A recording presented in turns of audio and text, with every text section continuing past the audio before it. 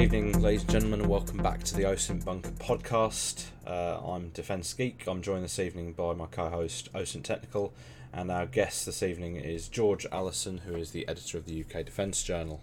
We're going to start off this evening, I think, jumping straight into sort of the major news stories of the last week in the UK, which have been the multitude of sort of disasters within the British Armed Forces. I think we're going to start off perhaps with Prince of Wales, seeing as that's probably the most recent news story. Yeah, I'm just sort of gonna sit over in my corner and occasionally chime in, because to be honest, I'm really just wiping my brow. This isn't something that I'm gonna have to talk about. Yeah, George, I don't know if you want to just start us off, because obviously it was yourself and the UK Defence Journal that broke the initial news about Prince of Wales having some issues. Oh, and what issues those were. The vessel is, for those who aren't aware, HMS Prince of Wales is now at anchor off the Isle of Wight after suffering a technical fault, which I'm sure doesn't surprise people with that ship.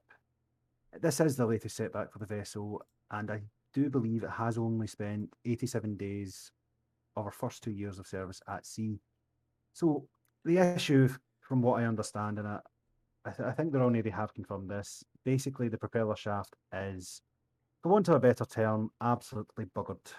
It, I believe, had debris caught around it, but that again, that hasn't been confirmed.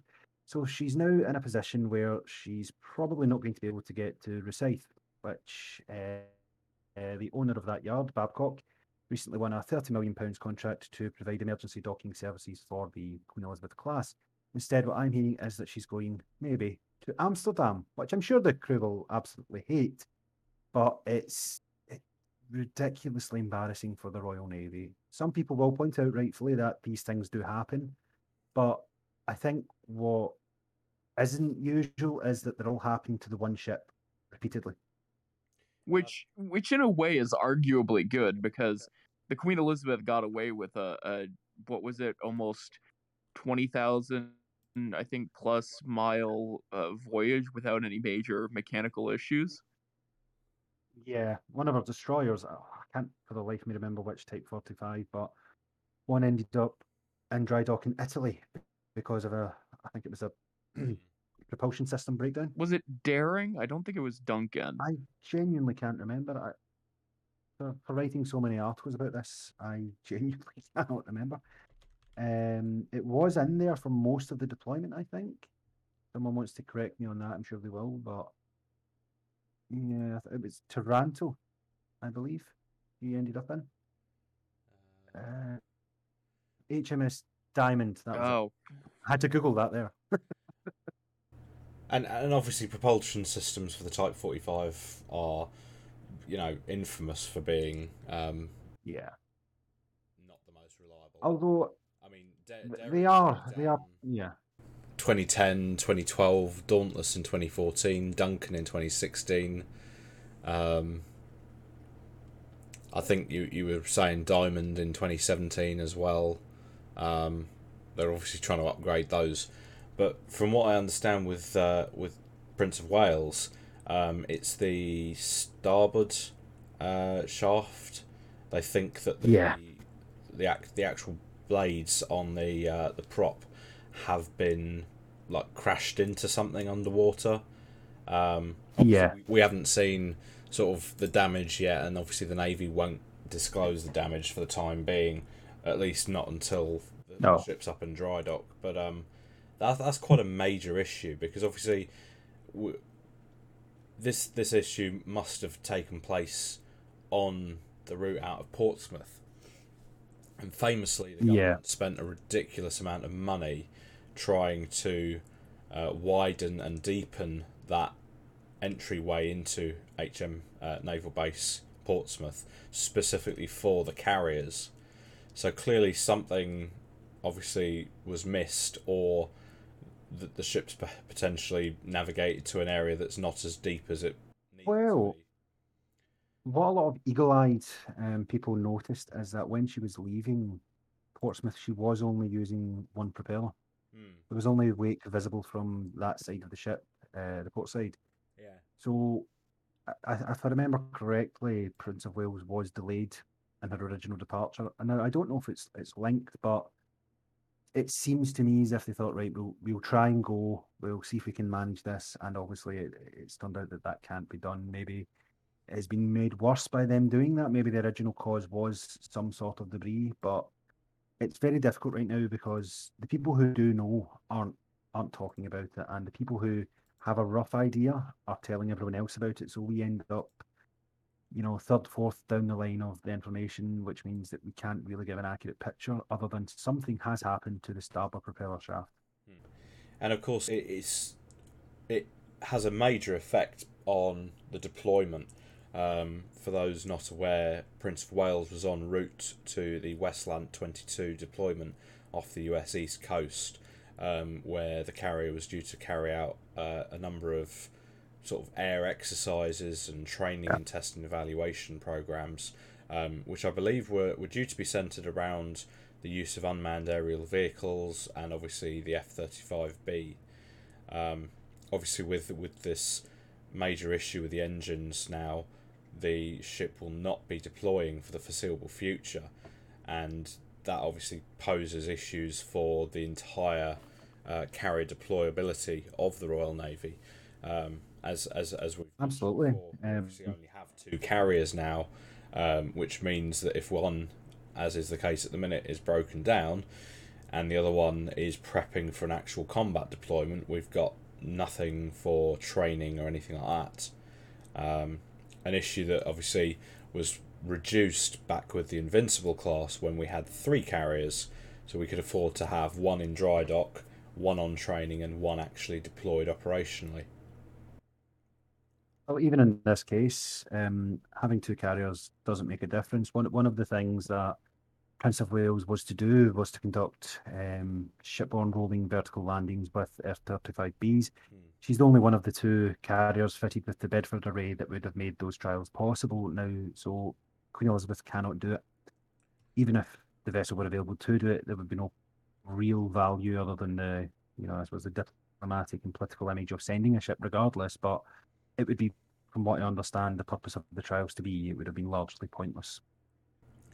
And of course, it's just one of several sort of, as I mentioned, disasters to have struck the UK military in the last few weeks.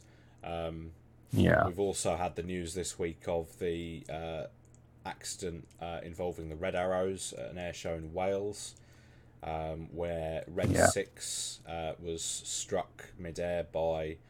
I don't think we know exactly what type of bird, do we? But no, a fairly large bird that smashed straight through the canopy of the aircraft and resulted in the jet having to make an emergency landing midway through the flight demonstration. And obviously that, particularly at a time when the Red Arrows are already short on numbers as a result of various ongoing issues and scandals, which I'm sure we'll talk about in a bit. It's not great for the RAF's display team.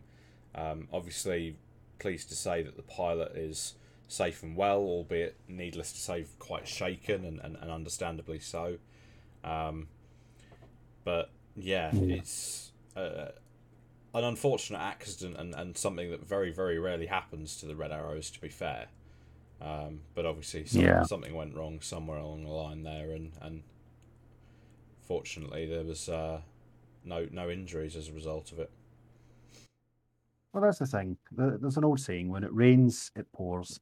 I think in this case, people might jump to the conclusion that overall there is something wrong in the armed forces. I wouldn't necessarily agree with that.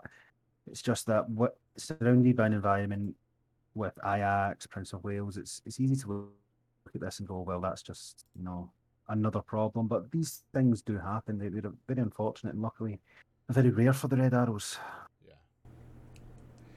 And of course, the Red Arrows have not just had accidents; they've also had an ongoing scandal, which I think, to be fair, that there's not been an awful lot said about it by senior leadership in the RAF, who have been notably quiet about a number of things recently.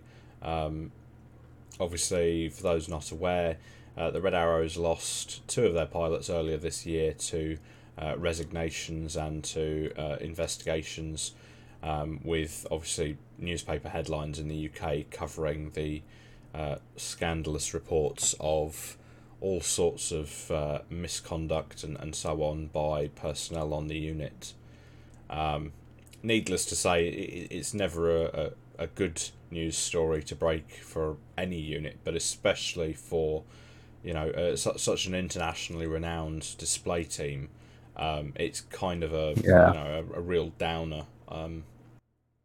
Yeah, well, they do represent more than the UK. They represent the RAF. They are the elite of the elite.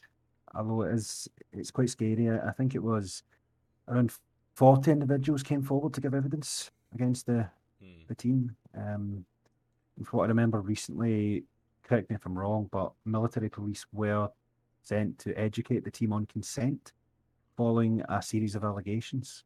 Obviously, the allegations relating to sexual assault and misogyny. Again, there's nothing official on that. That's just what the speculation currently is. Yeah, and needless to say, that's obviously quite alarming for an organisation whose professional standards are expected to be so high. Yeah. As you say, in light of the fact that they do represent the country, they do represent the RAF. And of course, it's not just the Red Arrows in the RAF that have been faced by scandal recently. We've obviously also had this whole debacle around recruitment, and obviously the resignation of a group captain in charge of recruitment following instructions that they were given to prioritise minority ethnic groups and women in recruitment. And I think, generally speaking, the public opinion was in agreement that this was ridiculous, and that ultimately for the armed forces, regardless of any diversity quotas or whatever that might be in place, ultimately we want the very best people doing the jobs, because the minute you start watering down the quality of the personnel just to meet diversity quotas, suddenly you've got an issue in the war-fighting ability of your armed forces. Again, Air Chief Marshal Mike Wigston has not really had an awful lot to say about that matter, which, in light of all the issues, especially around training, which he was tasked with resolving, and apparently are still not resolved and still getting worse. It's not a good look for him, or indeed for sort of senior leaders in sort of the recruitment side of the RAF either. Well, it's not the Armed Force Minister, James Heappey. I think he said. Now, it was originally claimed that there was a pause on hiring white men or something around those sort of terms, but Heappey said that the pause is actually, offering training slots to all candidates while this is all sorted out. But if I remember correctly, he said, what was that called? Positive action to assist improving diversity levels. I think that's what they were aiming for, and I think that's what's tripped a few people up. But if I can find a quote here, what did he say? If there are avenues for the Chief of Air Staff to look at positive action, then that's fine. And he's created himself room to do that, but we must be absolutely clear that no policy is implemented. So make of that what you will. Yeah, and ultimately they're saying, no policy was implemented, and no policy was implemented because the group captain turned around and said, no, I'm not implementing it, and I'm not ordering the people under me to implement it. And obviously they then resigned in protest at the fact that they'd even been told they needed to implement such a policy. Mm-hmm. And obviously it's a major issue for the RAF. It's very well known that particularly officers and aircrew spend years waiting to actually be able to get onto a flying course after they complete their initial training at Cranwell, to the point where a lot of the pilots, once they've got a few years in the RAF under their belt and they've flown for a few years, a lot of them do leave to go and fly for other organisations, whether it be airlines or, other agencies, because again, there is obviously the pay, which, obviously in the UK at the minute we're struggling financially. The topic of pay and the cost of living is quite a major sort of discussion that's been going on now for quite some time. But obviously the other issue is that you've got an organisation who can't get people trained quickly enough, can't get them through to their initial training courses quickly enough, and then ultimately once they do get them trained, when these people then come round to needing to do refresher courses, from what I've heard, that the refresher courses are either oversubscribed or insufficiently staffed to be able to actually accommodate the need. And, once upon a time, you used to have 2 or 3 pilots per aircraft in the RAF, and nowadays you're struggling to even get a single pilot for each jet, because there just isn't enough training slots and enough training capacity, and the speed at which the training is being reached just is dismal, frankly. Yeah, though it all basically comes down to the spending approach, doesn't it? It really is just a pounds issue. I think we've probably exhausted the UK side of things. Technical, let's get you involved. Shall we move on to Russia, Ukraine? Maybe you can give us an update. Oh Lord. Events in Yeah, Kiev. sure. Why don't we? We finally get a break from talking about it for a bit, but I guess we always get driven back. So I don't know where to start. It's been kind of a busy few weeks. War's obviously now been going on for 6 months. I say the war's been going on for 6 months. The war's been going on for a very, very long time, but obviously it's been 6 months now since the sort of proper Russian invasion in Ukraine. And I think the focus this week has been around Kherson and around a variety of both Ukrainian and Russian strikes around the area and indeed across the wider sort of battlefield. Yeah, so currently right now we're seeing what the UK Ministry of Defense has called a counteroffensive, though they're unsure of if any progress has been made. But what we definitely do know at this point is that the Ukrainians have increased the quantity of long-range fires aimed at strategic Russian targets in and around the city of Kherson and Novokakova, uh, which lie in the Dnieper River. Now, these targets are incredibly important, mostly the ones on the Dnieper River, because they directly relate to the Russians' ability to actually move land vehicles across the river. So we've really seen, starting a few months ago, or starting with the introduction of HIMARS, one of the first and most important targets that the Ukrainians went after in the region, was the Antonovsky Bridge, which connects Kherson to the rest of the oblast, to the rest of the province over the Dnipro. With the effective destruction of that bridge, I know people have disputed it, said, oh, we can just put a simple crossing over it, it'll be easy. It's become pretty clear that the bridge is pretty much done for. And so the Russians have relied on pontoon ferries to cross the bridge. They've been, or to cross the river, they've been unable to create a permanent river crossing in the area. The Ukrainians also recently, leading up to and now during this new offensive, have targeted the other main bridge at the dam up in Novokakova. I believe imagery has been posted that seems to confirm that the bridge at the dam is impassable. I posted a graphic, and I'll put it up on screen right now, that shows the current crossing situation for Russian forces in the region. and it isn't great. I mean, they're limited to 3 pontoon ferries at this point, um, which obviously, if they need to pull forces back, creates a significant bottleneck, and also creates a significant bottleneck if they want to put new forces in.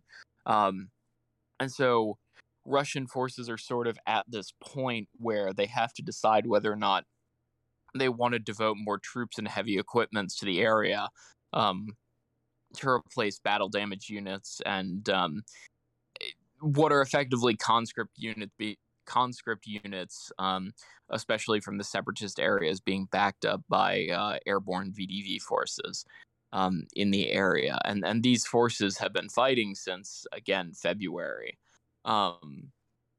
and so there is really a critical decision at this point that the Russians will have to make about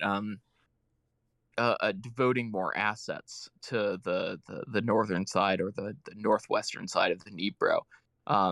If they move more assets across and then have to pull back, there's a non-zero chance that those assets may be left behind on the other side of the river. So there is that big decision to make. Additionally, the Ukrainians have been targeting Russian command facilities, ammunition dumps, basically all these strategic targets, with what appears to be HIMARS fire. It's pretty certain that it is, which is sort of degrading that Russian ability to, supply command and then actually fight. And one thing to remember, I think I'll add as my last point, is southern Ukraine is the one area where Ukraine has the best access to NATO intelligence, NATO observation aircraft, NATO intelligence aircraft. The RAF's Rivet Joint fleet has been flying pretty consistently over the Black Sea. U.S. RQ-4s and all those high-level reconnaissance assets are sort of blanketing the area and giving the Ukrainians a really good idea of what the actual Russian capabilities are. Yeah, and I think, George, you did an article about the not the upheaval, the uptick in rivet joint or air seeker flights by the RAF in recent months. I think, if I recall correctly, that the average used to be sort of 6 flights a month, and it's gone up to 18 or 20 flights a month since the aircraft were deployed to assist Ukraine. They've managed to sustain a pretty high sortie rate for a fleet of 3 aircraft, to be perfectly honest. Consistently, it's maybe about 16, 17 per month now. It was higher, at the start, then there was a lull, and then it was higher again. But over the last few weeks, it seems to be reaching its peak. So I'm not sure how many the RAF can actually sustain over maybe they're operating at their maximum, but as OSINT says, there are American manned and unmanned assets in the area too. So it's a pretty complete picture the Ukrainians must be getting. Yeah, and I mean there are questions about how much the Ukrainians are actually devoting to this offensive, how much of it has been disinformation, to try to deceive Russian forces, to sort of get them to move around and get them to adjust, and potentially scare conscript units and more demoralized regular units into basically attempting to flee. I know there has been some agitation in the city of Kherson itself, some reports of looting and some reports of soldiers leaving their posts. Those are most likely, again, conscript forces from the separatist areas. But there is that question about how much of that, how much of the press being released by the Ukrainians is genuine. So that is something to just take into account while watching this. I gotta dig up something. I know I have more I want to talk about, darn it. International aid. We saw Ukrainian forces training with American advisors on 105 millimeter M119 howitzers in what appeared to be Poland.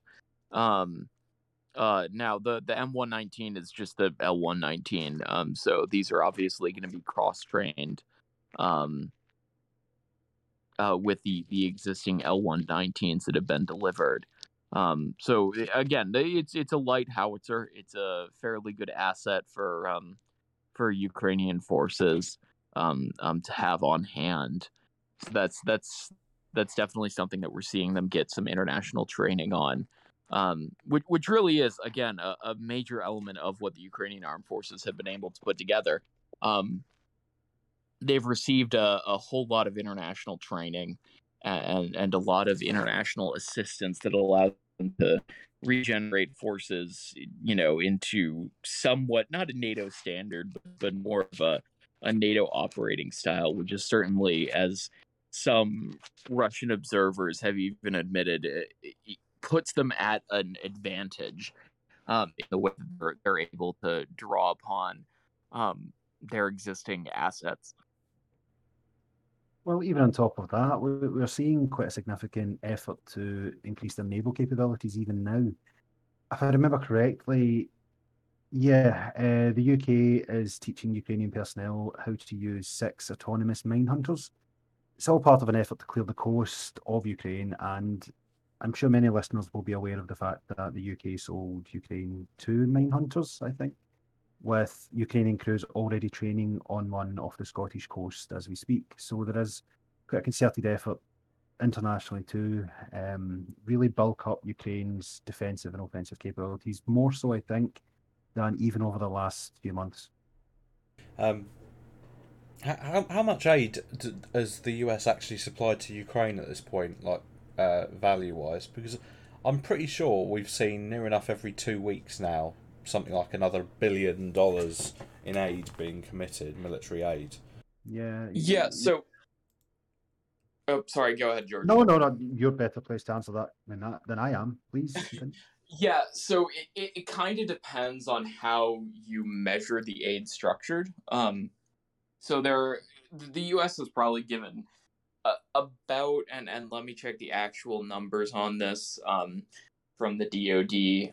Let me just pull this up because there are two types of aid right now being given to Ukraine.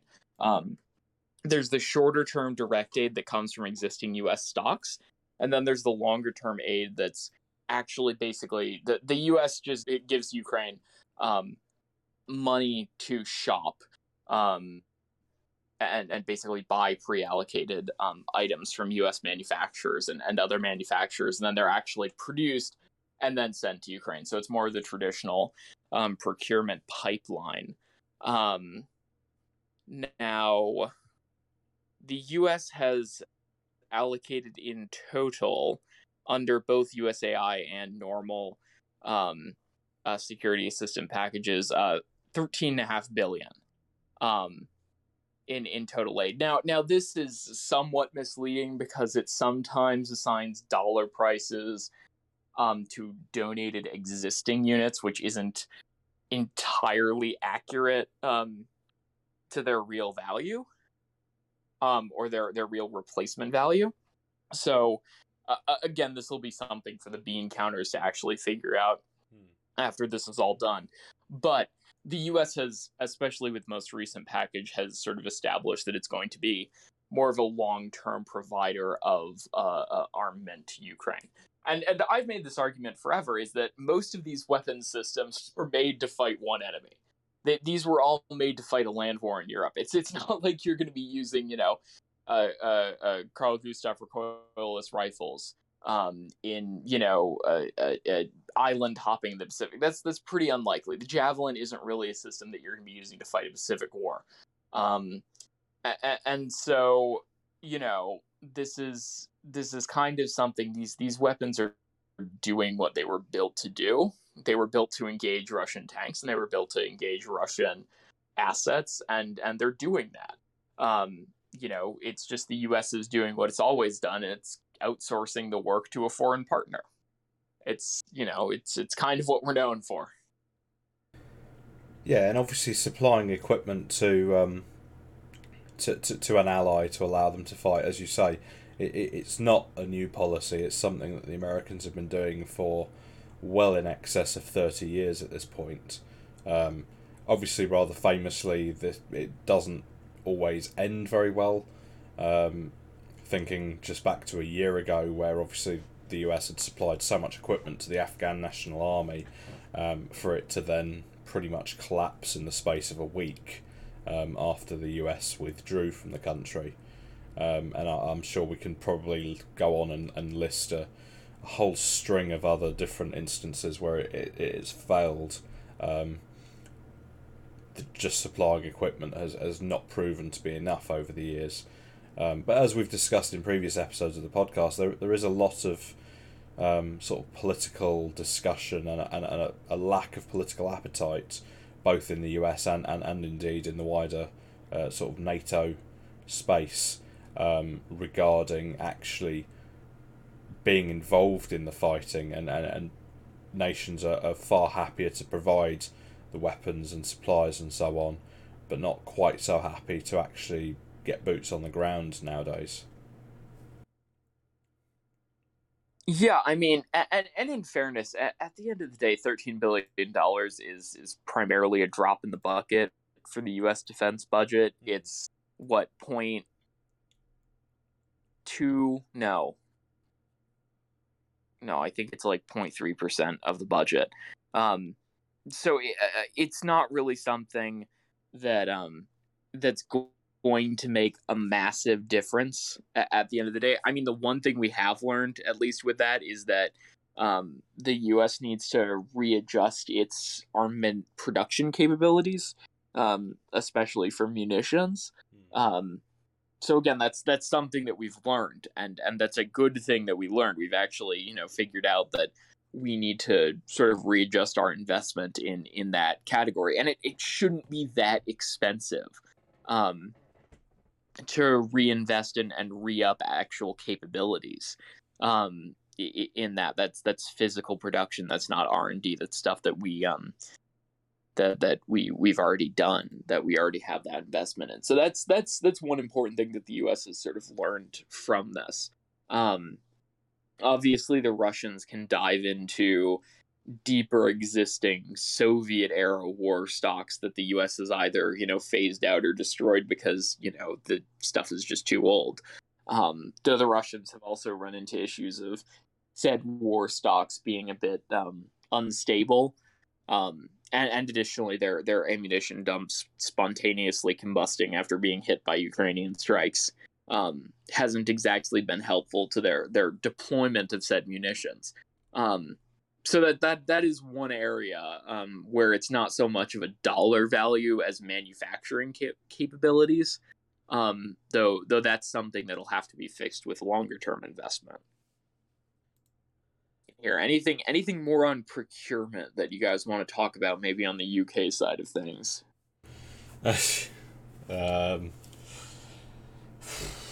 I mean, there's nothing recent UK wise, procurement wise, that we could really sort of go into.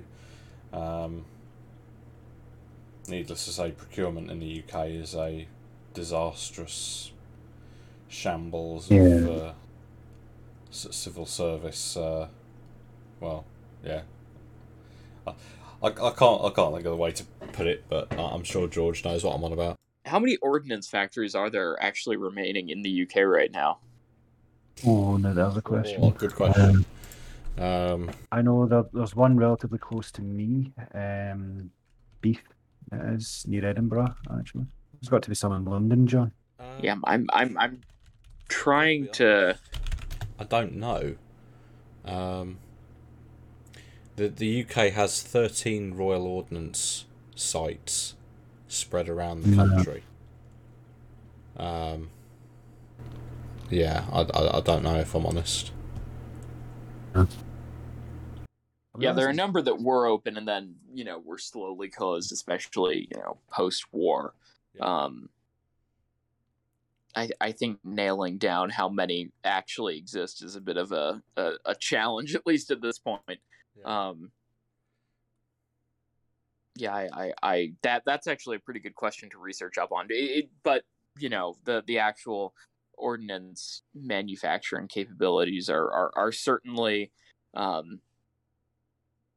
I wouldn't say lacking, but not attuned to the current situational, the current situation of a more attritional warfare environment in eastern Ukraine, with just that, heavy World War One style artillery, not duels, but just constant barrages.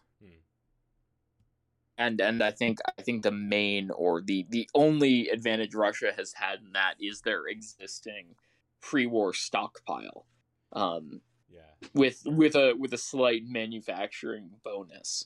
Though as I think a lot of people have commented on, that stockpile is it's a bit sketchy. It's been sitting around for a bit now. Rapidly depleting.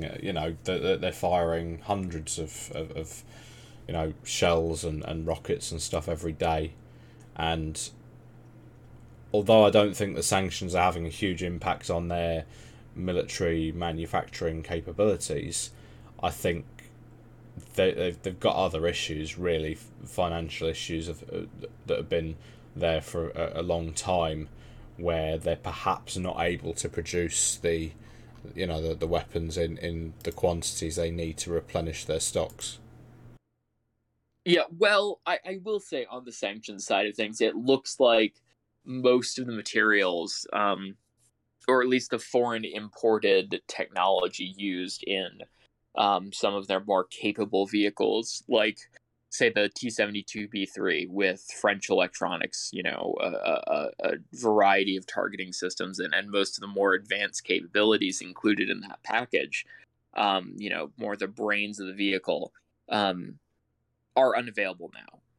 And they aren't really going to be able to integrate a domestic replacement or a replacement from, say, China in the near future. And so we've seen them, rely on rushing older T-62s into service to serve with both regular units and some separatist units as well. So that is something that we've sort of seen them draw upon. And there really is a question of what their war stock looks like, of those vehicles and of those more advanced vehicles. I mean, a lot of their vehicles in storage, their T-72s are older models, like the B, and the B1 and the OBR-89. So there are they have a large number of tanks in reserve, but they're not modernized. And they don't really have the facilities to modernize them. So we're sort of going to slowly see that continue to creep in. We're going to see more of those older tanks sort of show up on the battlefield to replace existing losses, especially if they intend to, and I think we probably should pivot to the other thing, Putin announcing then he intends to expand the existing Russian armed forces by, somewhere between 100 and 200,000 new personnel. And the big thing there is, if he intends to generate new armored units, they're going to be relying on some old equipment, pulled out of deep storage. Which, I mean, yeah, if he can generate that new existing sort of force structure, which isn't easy, because either they're going to have to conscript to do that and then send conscripts into Ukraine, which is going to have certain political ramifications that aren't great, or they're going to have to, offer to pay soldiers. So more of those contract soldiers, though they appear to be somewhat scraping the bottom of the barrel on that. A lot of those contract units look mighty interesting with the caliber of soldier that they've brought on. These are typically older, or individuals who are less in shape, or in less fighting shape. So we'll see them continue to draw upon those sort of groups of individuals that are willing to take that, that nice paycheck to basically, go to Ukraine. Maybe you get killed, maybe you don't, who knows.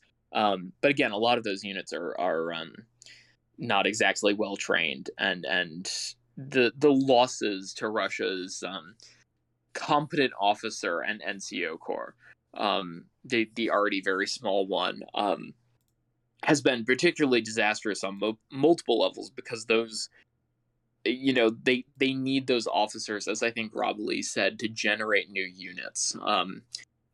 Generating these units actually needs, you can't just, get a bunch of people together. You actually need the command structure to sort of, put them into battle. And it's even more important with these, lesser trained units.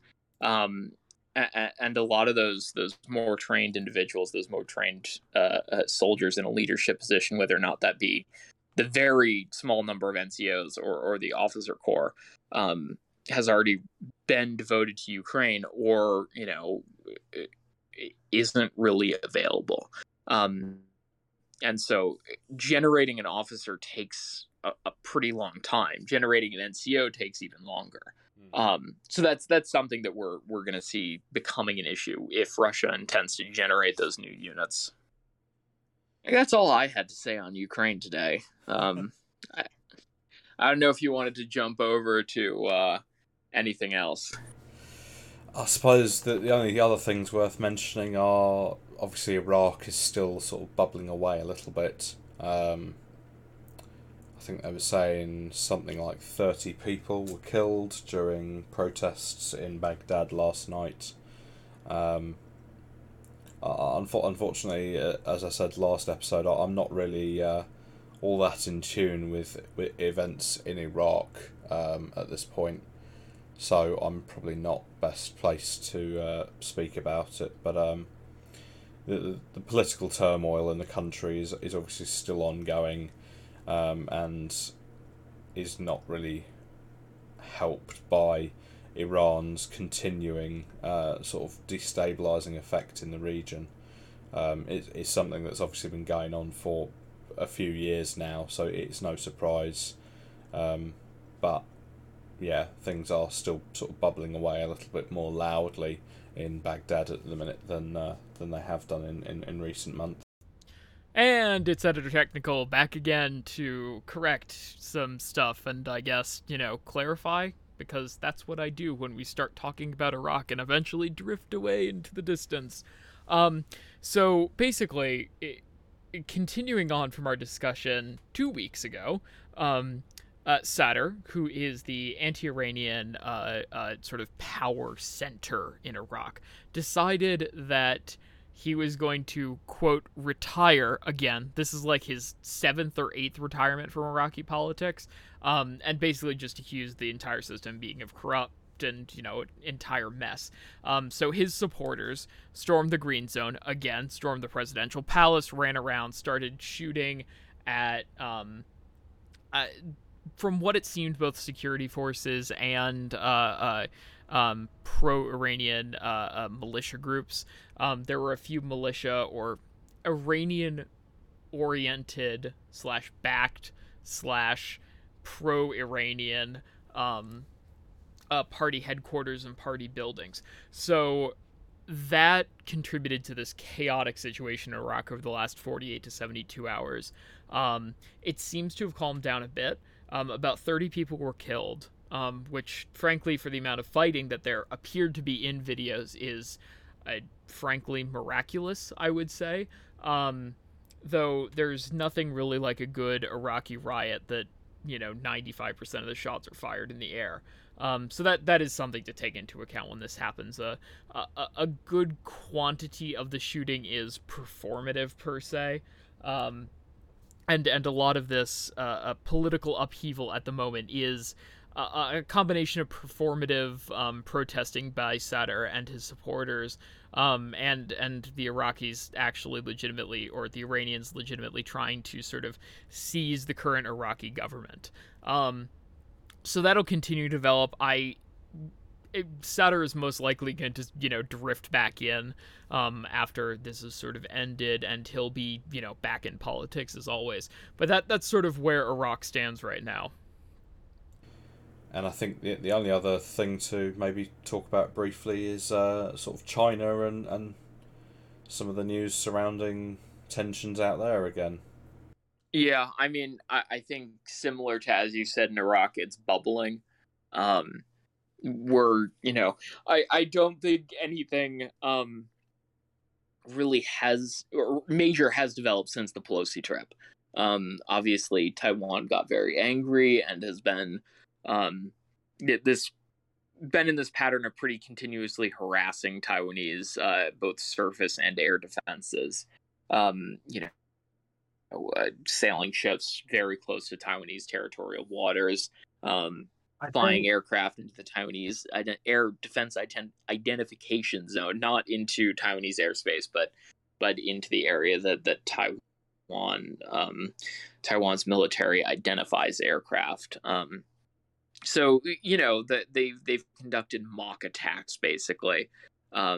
So we'll probably continue to see them doing that in the near future as they effectively continue to harass Taiwanese defenses. I don't expect to see a major change. One little wiggle in the situation is there is a major typhoon that looks like it's going to possibly hit Taiwan. Maybe it's going somewhere in between Taiwan to, I don't know, Okinawa, anywhere in that sort of southern Japanese island chain. So that's something to keep an eye on, just for a potential situational changer in the region. But apart from that, I don't see anything major changing in the near future. I read today that Taiwan fired a warning shot at a Chinese drone. Is that unusual? Oh, the drone saga. Okay, so there's a combination. There are Taiwanese territories that sit very close to the Chinese mainland.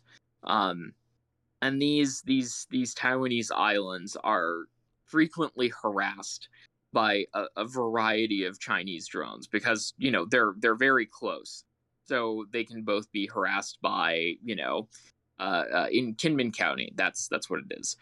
They can be harassed by quadcopters, by fixed wing drones, by just this variety of drones, and so when it comes to a warning shot, it was most likely just a shot from a rifle. At one of these drones that was almost certainly violating their airspace. But there is sort of this blurred line in the area because it is very close to China. I'm talking about a couple of miles off the Chinese coast here. So that is one thing to take into account in the area. That these it's a blurry area. Have we any major news to touch on? I think we've covered everything, to be honest. There's to be fair, I've not exactly had much time to read the news for the last week, but I think that's pretty much everything. No, neither have I. Yeah, I think we touched on the major stuff. Yeah, I'm looking around. I don't see anything. I mean, things have sort of been a bit streamlined. Just seeing, any drama. Yeah, no, yeah, shoot, sorry, probably should have touched on this that just got announced a few hours ago, though everyone who's reading this tomorrow, yada yada, news is a bit older. Iranian forces tried to steal a U.S. unmanned surface vessel called the Sail Drone Explorer on Monday in the Persian Gulf. They appear to have basically attached it to I believe it's a dry bulk cargo vessel.